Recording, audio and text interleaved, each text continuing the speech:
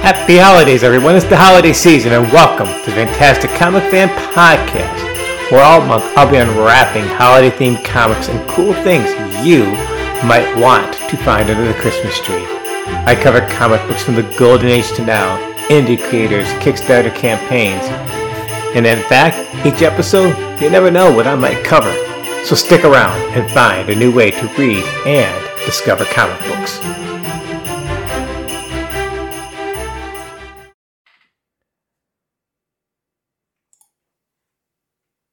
It's Monday, December 3rd, 2022, and welcome to the 82nd episode of the podcast. Today's guest is a first-time guest and the man who saved Christmas. Now let me explain. I was originally going to tape him for a Halloween episode. Well, Halloween didn't go as planned, neither did the podcast. I needed to step back and regroup in my own life. So my goal for December was to get caught up, run some taped episodes, and bank some episodes for the new year. Well, Martin Gray runs a blog called Too Dangerous for a Girl, and I like the blog. So I thought he would make a fantastic guest. And as regular listeners know, I pretty much let guests pick the comic or creator because hopefully their excitement will filter onto the listeners.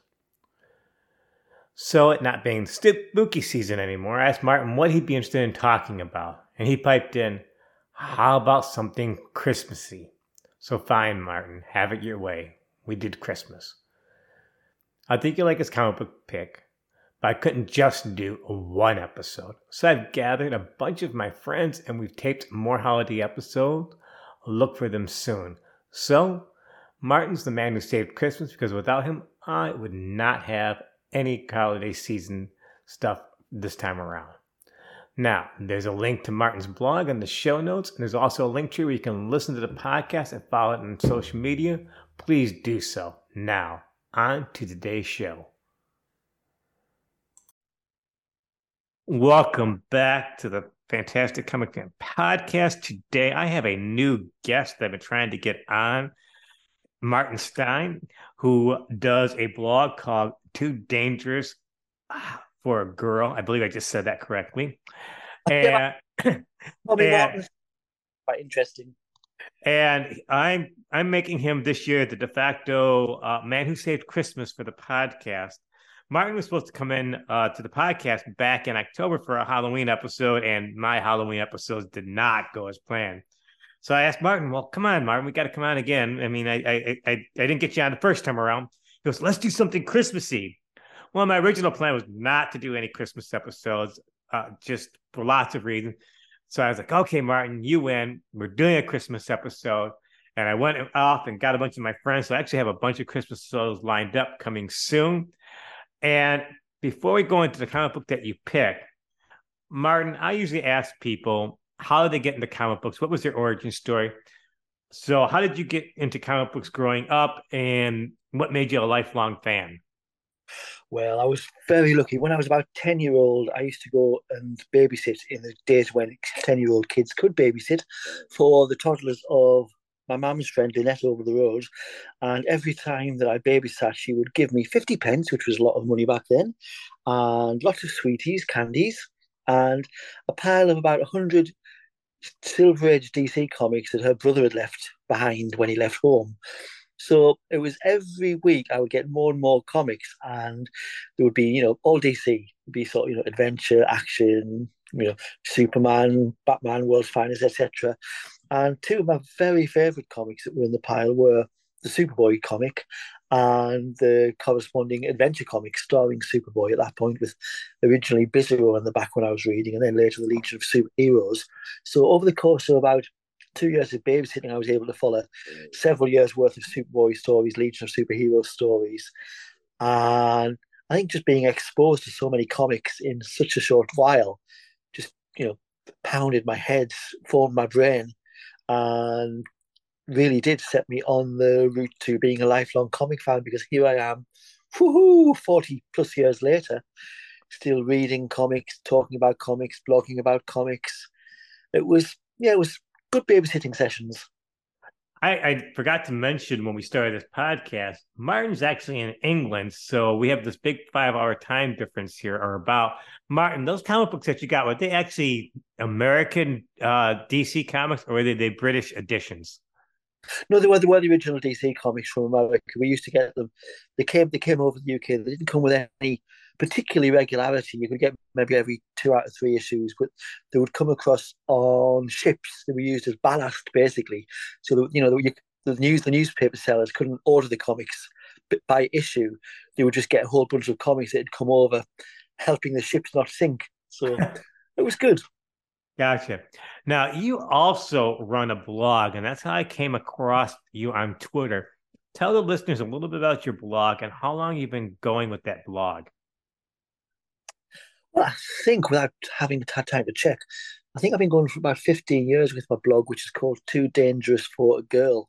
And I probably should have picked a different name because every time anyone asks, I have to say, well, it's not as sexist as it sounds. It's actually a reference from an old Legion of Superheroes story in which Brainiac 5 doesn't want Saturn Girl to go on a mission because, quote, it's too dangerous for a girl.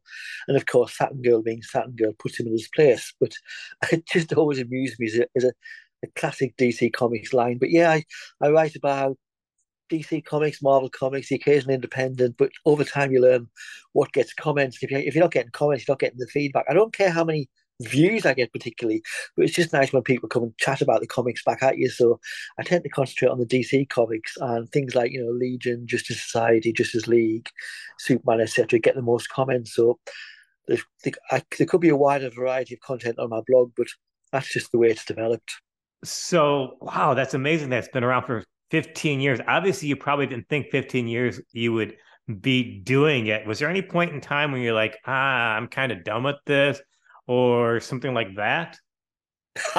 about 2/3 the way through every year when I'm thinking, oh gosh, DC have done that again. I'm writing about that again, and surely anyone who's been reading this for even a few months probably knows what I think of that. And then you'll get loads and loads of comments from people, and you'll think, well, people are enjoying this, and it's become such a part of my life just to choose Tuesday night, maybe a bit of Wednesday, a bit of Thursday to do the blogging.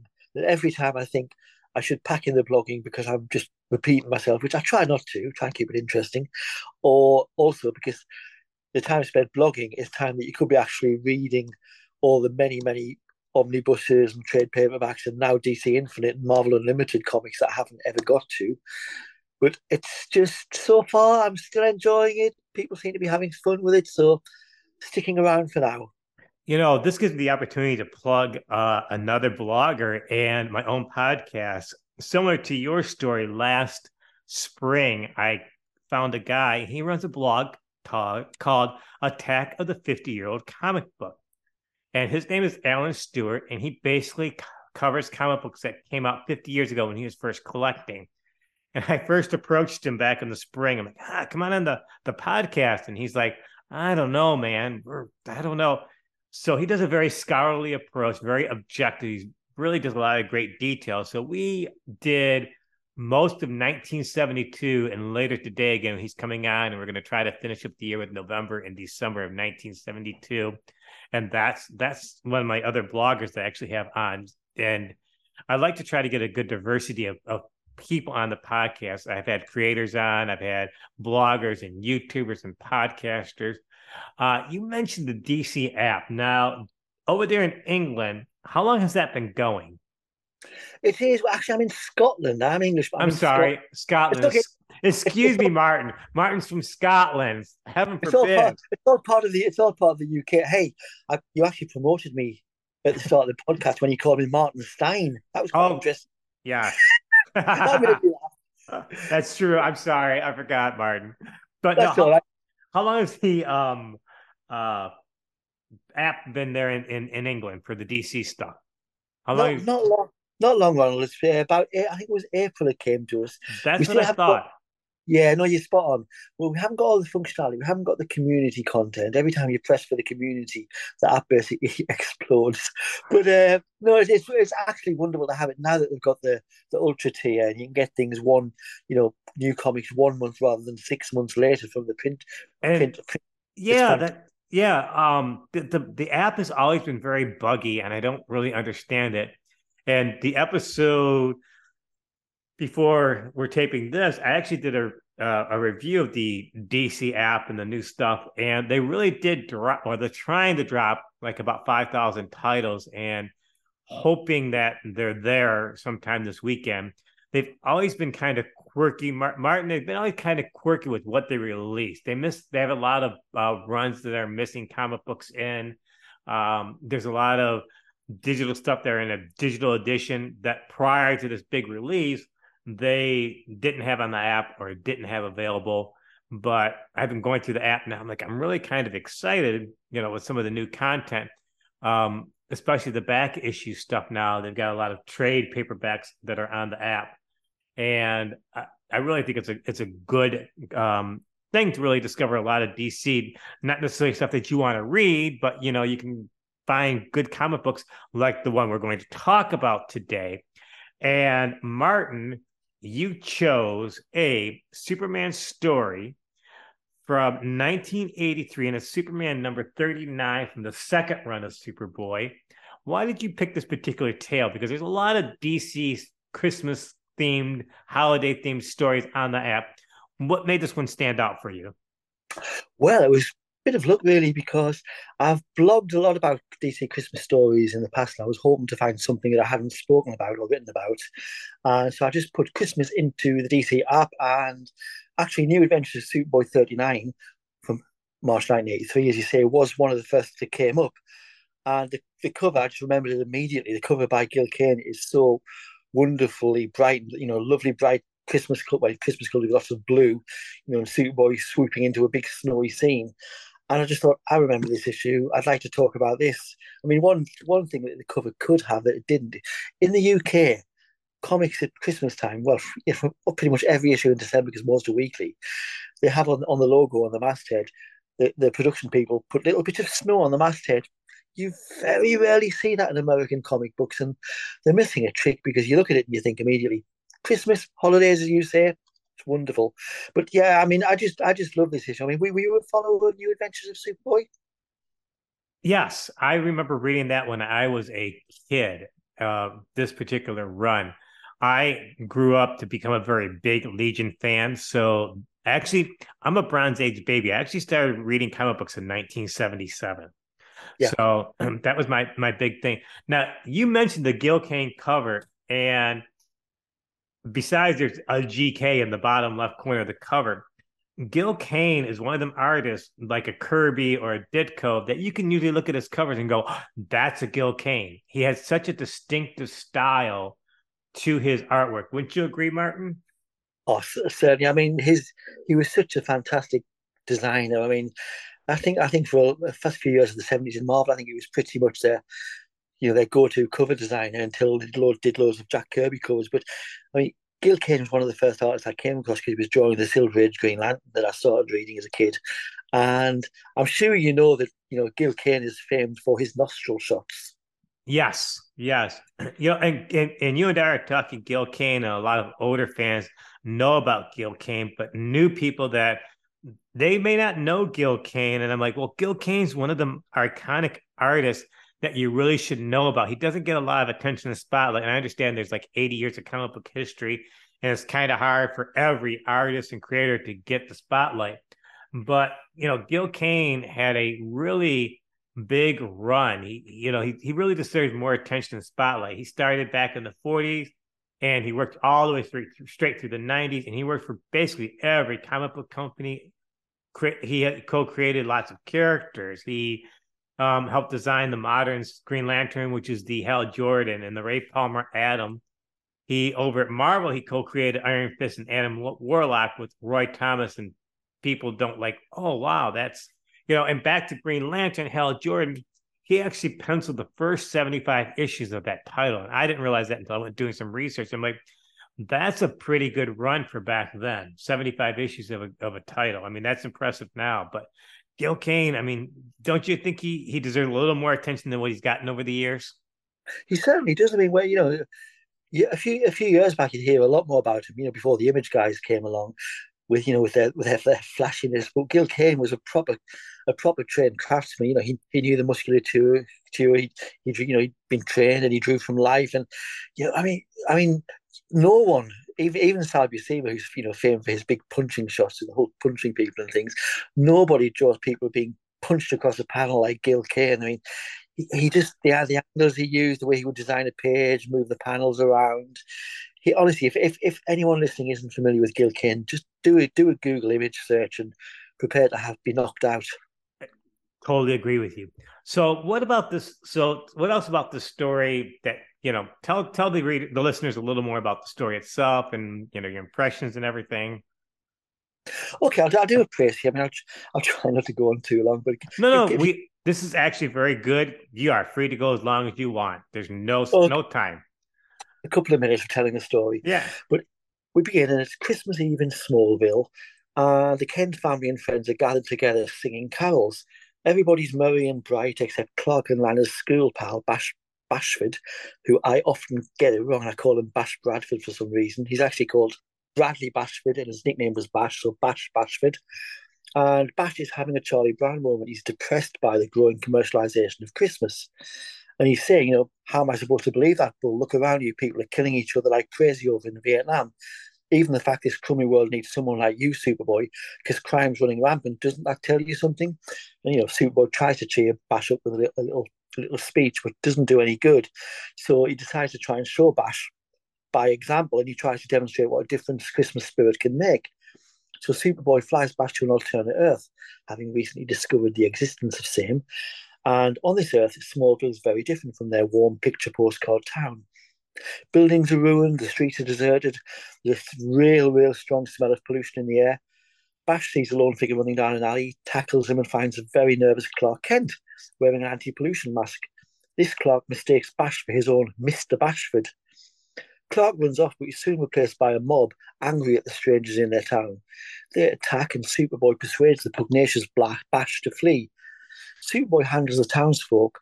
Bash, meanwhile, narrowly escapes a strange ray gun fired from a kind of machine gun. Meanwhile, Superboy rescues this world's Pa Kent from the bad men. This Pa Kent is a widower, Martha having been killed by the mob. Now Jonathan is a freedom fighter for peace. Superboy hears carols from the back room of Jonathan Kent's hideout. It's Bash teaching people carols as a reward for taking him in and sheltering him from the mob. And Superboy is impressed that Bash is impressed that even in this terrible world, people want peace. Then the leader of the peace-loving folk, a blonde young man with a buzz cut, but his face covered by a mask, arrives and warns them that the bad guys are near. He doesn't want Superboy to use violence against them, so Superboy digs a hidey hole underground. The mob is foiled, and the good folk resolve to continue spreading the message of peace and brotherhood. Hopefully, one day the world will be a good place to live again. On the way back to Earth 1, Bash tells Superboy he wishes he'd met his duplicate on the other world. Maybe you did, replies Superboy. Later, back at the Kent home gathering, Bash turns up, dressed as Santa and finally feeling the Christmas spirit. Bash doesn't realise that the leader of the peace-loving folk was the alternate version of Bash Bradford. That story was like only 15 pages long, but it was a really good, well-constructed story. I honestly had not read that story in decades. To be honest, I didn't even realize it was on the DC app. When you proposed that story, I'm like, I don't know. They only have like half that run of Superboy. I'm like, well, I'll be darned. There it is. It actually shows up. And it's written by Paul Kupperberg. And Paul Kupperberg has been around. He's still around doing things. And he's another one of them writers that has done everything and everywhere and doesn't also get a whole lot of credentials right now. You know what I mean? He's kind of forgotten in the scheme of things. You still there, Martin? Oh, I do. Yes, sorry, there was a problem with the Zoom. Couldn't quite hear what you were saying, but yeah, Paul Kupperberg. I mean, he had such a lot of credentials at DC Comics. Writing basically huge amount of backups in the Superman family books, writing DC Comics Presents, long run on Doom Patrol, and he took over New Adventures of Superboy after it was written for the first however many, maybe a couple of dozen issues by Cary Bates, and it just was an excellent run because he brought a little more reality to Superboy, which by this when I started reading Superboy Adventures, they were set in the late 1920s, and bit by bit they moved up and caught up to the Superman to where they were 30 years behind Superman. So by this point, Superboy stories were set in 1969, hence the Vietnam War references. But Paul Kupperberg was trying to make it, a little more interesting by putting in subplots like having Superboy date someone other than Lana Lang, a girl called Lisa, and having Parkett run for the council and fall foul of the local Smallville mob, not the mob in this story. And it was an excellent run by Kupperberg, and I think he doesn't get the credit he deserves. I totally agree. I would love to have Paul Kupperberg on the podcast. He still does an active blog out there too, and I've always been a great fan of his stuff. And again, he's another person that people should check up, Google, check him out, and see what he's available. There's a lot of stuff. I think he primarily wrote for DC though. Now, I like the fact that you said you grew up on Superboy and Legion of Superheroes, and nowadays the whole concept of Superboy has kind of gotten watered down. I mean, you've had the clone of Superman and Lex Luthor, who it was Superboy for a while. You had John Kent, which is Superman Lois' son, as being Superboy. But originally, Superboy was Clark Kent. And he was first introduced as Superboy in 1945, and he received his own title, which ran for decades. In 1949, I found this interesting. He was the sixth character out of the DC staples to get their own individual title, and it was the first successful DC comic it launched after World War II. Now, when people talk about continuing stories, they mention Batman, Wonder Woman, and it's just a regular Superman. But Superboy was also right there. He went all the way straight through the Bronze Age. All the way. He did. Yes. So he did. He was because when he was originally written, and I mean I know that Siegel and Schuster, Superman's creators, Jerry Siegel and Joe Schuster, were proposing Superboy to DC very, very soon after Superman became a big hit. And DC resisted for years, and I think they finally brought it out under other creators when the guys were at war. I may be corrected on that by someone if I'm wrong, hopefully. But originally Superboy was about 8 or 9 year old, but again, when I started reading them in the late 70s with the stories of the early 70s, he was about 14-year-old, something like that. Bit by bit through the 70s, he got older and older. Probably by about 1980. In fact, this series, New Adventures of Superboy, started on Superboy's 16th birthday. Yes, exactly. With do you remember that very memorable cover blurb, first Electra Thing issue? Not Electrify, Electra Thing issue. Yes. Superboy had basically two running features from his original title in Adventure Comics for all the way through the Silver Age, and then in 1973, the Legion of Superheroes kind of found a new home because they were actually in Adventure comic books with Superboy for most of the 60s, and then right around 70, Supergirl displaced the Legion, and for a while there, the Legion of Superheroes had no home at all. And with Superboy 197, they started the guest star, Superboy and the Legion of Superheroes. And then issue 221, this title in 1976 eventually became Superboy and the Legion of Superheroes, and that lasted for about 3 years. And then in right around 259, it became the Legion of Superheroes, and then Superboy was spun off into its own book. I always found it odd that the Legion of Superheroes didn't start with one, and Superboy didn't continue his numbering all the way straight through. You know what I mean? Ronald, that's such an incredibly obvious point, and I'm embarrassed to say that hadn't struck me. But you're absolutely right. The Legion was the one that was the big hit in Superboy. Why not take that momentum? Yeah, start them with a new one. Give Superboy back his book, and you've still got the one great book becomes two. Ronald, you're a genius. Sorry, I missed that. Yeah, and during this time before he got his own title, he had a brief run in Adventure Comics again, which lasted for a couple issues, and then he bounced around into the Superman family for like about 5 or 6 issues.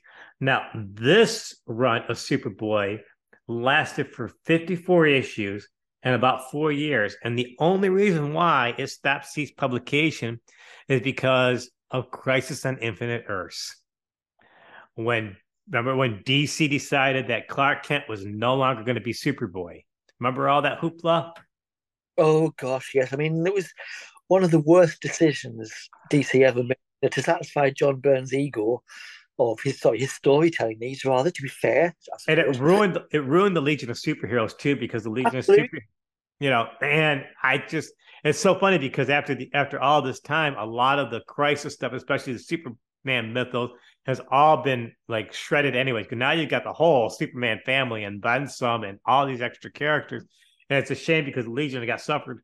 My other Yeah. and the other thing that always bugged me is that if they're going to do Crisis, I thought they should have kept like a couple of the Earths, Earth 1 and Earth 2, and maybe Earth S, because the Earth 2, when you wiped out Earth 2, you wiped out so much history of the Justice Society and all that continuity that even to this day has never been fixed. I mean, you've got poor Power Girl, who was the Supergirl of Earth 2, who's never recovered from, you know, Oh, her. actually, yeah. I mean, it opened up some new storytelling opportunities, but that was only because, like you say, it crushed so many characters and series along the way. I mean, the fact it's as you mentioned, Superboy had successfully starting 2 comic books for decades, and Yes. then suddenly he's gone. Then they have to suddenly start explaining, well, who was this guy with the Legion, and why didn't Superman have a career with Superboy? And every few years, modern DC seems to tease us with the idea that suddenly Batman, the Clark Kent did have a bit of a Superboy career in continuity. Then it's just forgotten in a couple of issues. It's just terrible. But which is why I think partly why I was so pleased that you asked me what I could talk about, and I was able to choose this issue because it made me go back to a time when Superboy was on the stands every month, and you could get stories like this, which is just a perfect little Christmas tale, and it's not too sentimental. It hits all the right notes of hope, fellowship, community, peace on earth, but it's not utterly saccharine. No, and I like the fact, now this is another thing that DC's bounced around over time, but all the way straight through until Byrne came along, and this is actually one of the good things that Byrne did when he redid the Superman series, is that in Superman's history, Mom and Pa Kent actually died when Superboy was around 18, 19 years old.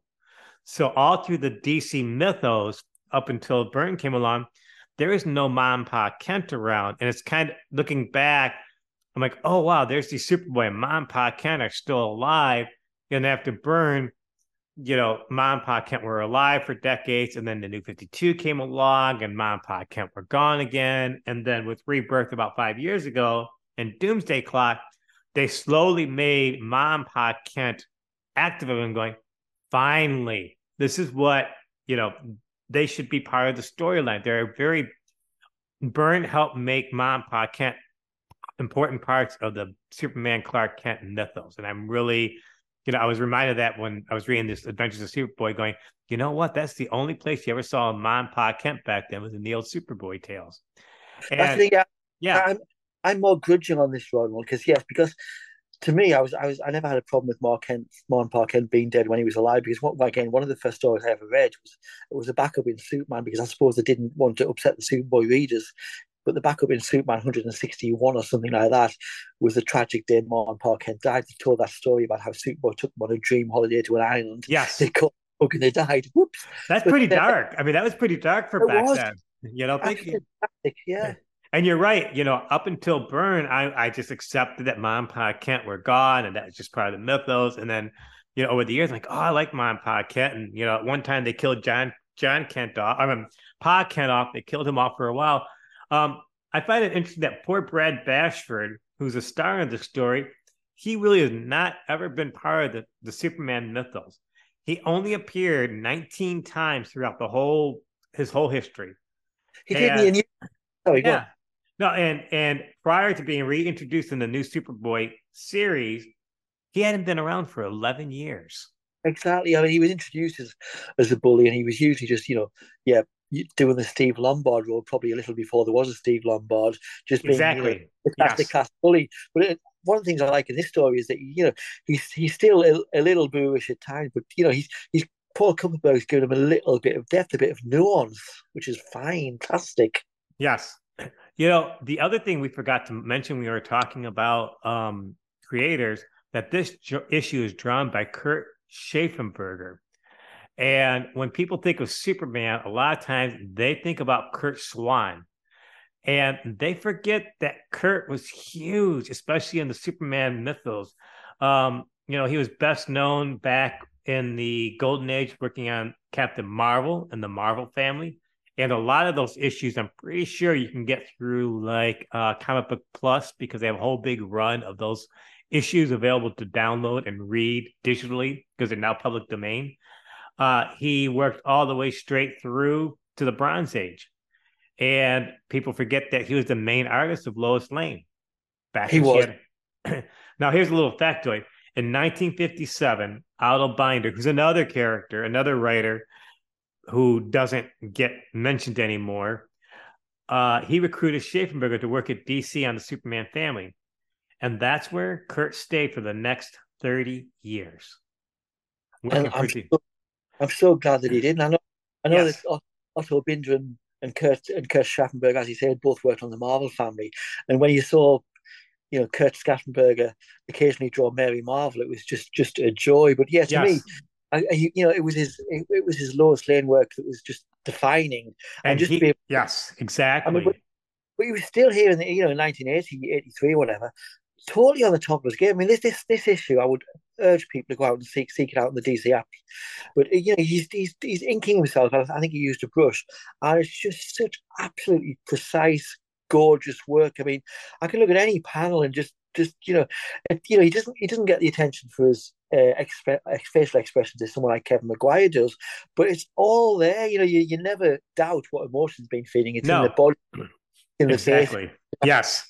Yeah, he could do action. I mean, he quite often drawn the quiet stories without huge amounts of action, but he could do action. I mean, he drew a lot of Supergirl stories, and I mean, he's certainly probably my all-time top three DC artists. He did Lois Lane for the first 10 years of the comic book. And, back then, that's still quite a remarkable run, Well, that was the man who could draw a pillbox hat. Yes, exactly. And we were talking when we started this off, we were talking about the DC app, and I have been a charter member. It's been going on since 2018. And they don't really do a great job of really honoring their legacy and their past and characters like that. They have the Lois Lane run. They have only like the first 21 issues. They started adding it to the app several years ago, and then they just stopped. And I would wish that they would continue adding these, because stuff like Kurt, or even the early, I'm sorry, yeah, that's right. There are two Kurts. Wow. I had to just I forgot there's two Kurts. There's a Kurt Swan and a Kurt Schaffenberger. And that's the first time that the two names just connected, that there's two big Kurts. One's with this one. Yeah. Wow. But no, I mean, both the Kurts and these writers and stuff, they really should be part of the app. DC really should take the effort to digitize and make more of these early runs part of the app to honor the legacy of these creators. You know what I mean, Martin? I think they get more of the old vintage fanboys probably to commit to the app if they did that sort of thing. But even without the fantastic first 10 years of Kurt Schaffenberger, once he moved off the Lois Lane strip, you're getting the likes of Werner Roth and John Rosenberger drawing it. You Yes. hit the period after the 100, about issue 100, when it started sort of the Jack Kirby stuff started feeding into the Lois Lane strip. Things got very, very weird, and suddenly Lois dumps Superman and it goes freelance, and the stories got a bit more quote adult, and they're just such great stories. And I give Marvel credit because they have like their old Journey to Mystery, their Tales to Astonish, all those issues, Strange Tales from #1, they have all of those on the Marvel app. And it's it's so cool to see, Jack Kirby drawing the monsters and stuff from the 50s and all that crazy stuff they did before the superheroes started. It's really a great treat to read those. Now I'm hoping that the new owners of DC, which is Discovery, does a better job of being a caretaker of the DC properties, because AT&T was a lousy caretaker of the properties, and I'm very hopeful, because when they brought on, they bought Discovery, bought DC back in the spring. One of the first things they did was to expand the app to make it available in more countries. I'm like, oh, maybe they have a game plan. And we were just talking at the beginning that they have the new Ultra service where they added comic books that came out a month ago. And just in the last week, they dumped a lot of old comic books and trade paperbacks onto the app. For example, hold on one quick second here. Oh, where was it? Give me a second here. I was just looking at somebody. Where was it? Put a huge Vertigo stuff on that wasn't there previously. No, yes. It's wonderful to have them there. They have a lot of the Silver Age and Golden Age trade editions on there now, which I was really pleased about. Let me see here. I just sent a guy a picture just yesterday about it. Hold on one second here. Oh. Yeah, they got the trade paperbacks where they have the Silver Age Supergirl run, the Silver Age Doom Patrol. They got Silver Age and Golden Age Batman runs and Superman runs. And that's cool because, for example, Gardner Fox, right? I do. Well, I had back in June, plugging another episode, folks, I had the biographer of Gardner Fox on, Jennifer DeRoss. And we had to go to Hoopla to get the Golden Age edition of the digital copy to see the early Gardner Fox that he did in Detective Comic Books. He actually did I believe he introduced Hugo Strange. He's the guy who did the Utility Belt. And all those early Golden Age stuff is now part of the DC app, if I can find them, because the app is still kind of buggy. So I'm really excited that, there's a better opportunity to see and explored these writers and artists who kind of faded into the sunset because of all the history, of DC Comics. Absolutely. So, I do back you up and say I would thoroughly recommend Jennifer Schwartz-Levine's biography of Gardner Fox, because it's an excellent read. It's on the shelf behind me. I'll tell you something else that's on the shelf with me here. There's a book called The Unpublished Comic Book Scripts of Paul Kupperberg. And I have that. You have it, yeah, and fantastic. In which you find out that the comic was announced when Supergirl lost her comic book, Daring New Adventures Supergirl, and Superboy lost his strip before we knew he was going to be disappearing with the crisis. They announced a double Superboy and Supergirl double comic, which never happened. But it turns out that he was going to have a new bunch of superheroes from the current day, the Superboy's current day that weren't the Legion, because they were from the future, called the Galaxians, share the comic book with Superboy. There's some strips in there for unpublished Supergirl and Superboy strips. And again, if you have a bit of spare cash, getting a Christmas book voucher, do look up the unpublished comic book scripts of Paul Kupperberg, because it's fascinating. There's actually, Paul has several books out that he's done. And one of my goals one day is actually do a podcast on just some of those books that he put out. He also wrote a book called JSA Ragnarok, which I've got that. It's another great book. And I'm not sure how DC allowed them to put that out, because it's not really part of the DC universe, but it's another great stuff. Martin, this has been extremely fantastic, talking about DC Comics Superboy issue and a few sidebars. I think it was very informative. Is there anything you want to say before we wrap this up this time around? Just one final thought on this comic is that if you do look at this comic, pop along to page 6, in which Superboy goes to the other Earth for the first time, and look at this version of Smallville, which is a total wreck. It's like Pottersville meets A Wonderful Life. And I have to say that if DC ever wanted to adapt it to Wonderful Life, they could not do better than Kurt Skaffenberger, who can do the small town folk, the folksiness. He can also flip onto the darkness, which wasn't a reflex that he got to do very much at DC. I just say, go back, see if you can read this comic over Christmas, read other Christmas comics, tell us on Twitter about Christmas comics that you enjoy, and a very happy Christmas to one and all. Happy holidays.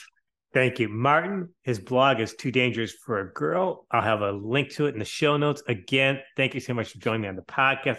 We'll have you on hopefully sometime in the future. Yes, please. Thank you, Arnold, for having me. Thanks for listening to today's show, and I hope you stick around for future episodes. If you like this podcast, please spread the word. Recommend to other comic fans. Again, I've added a link tree to the show notes, allowing you easy access to find this podcast on all social media and where you can listen to.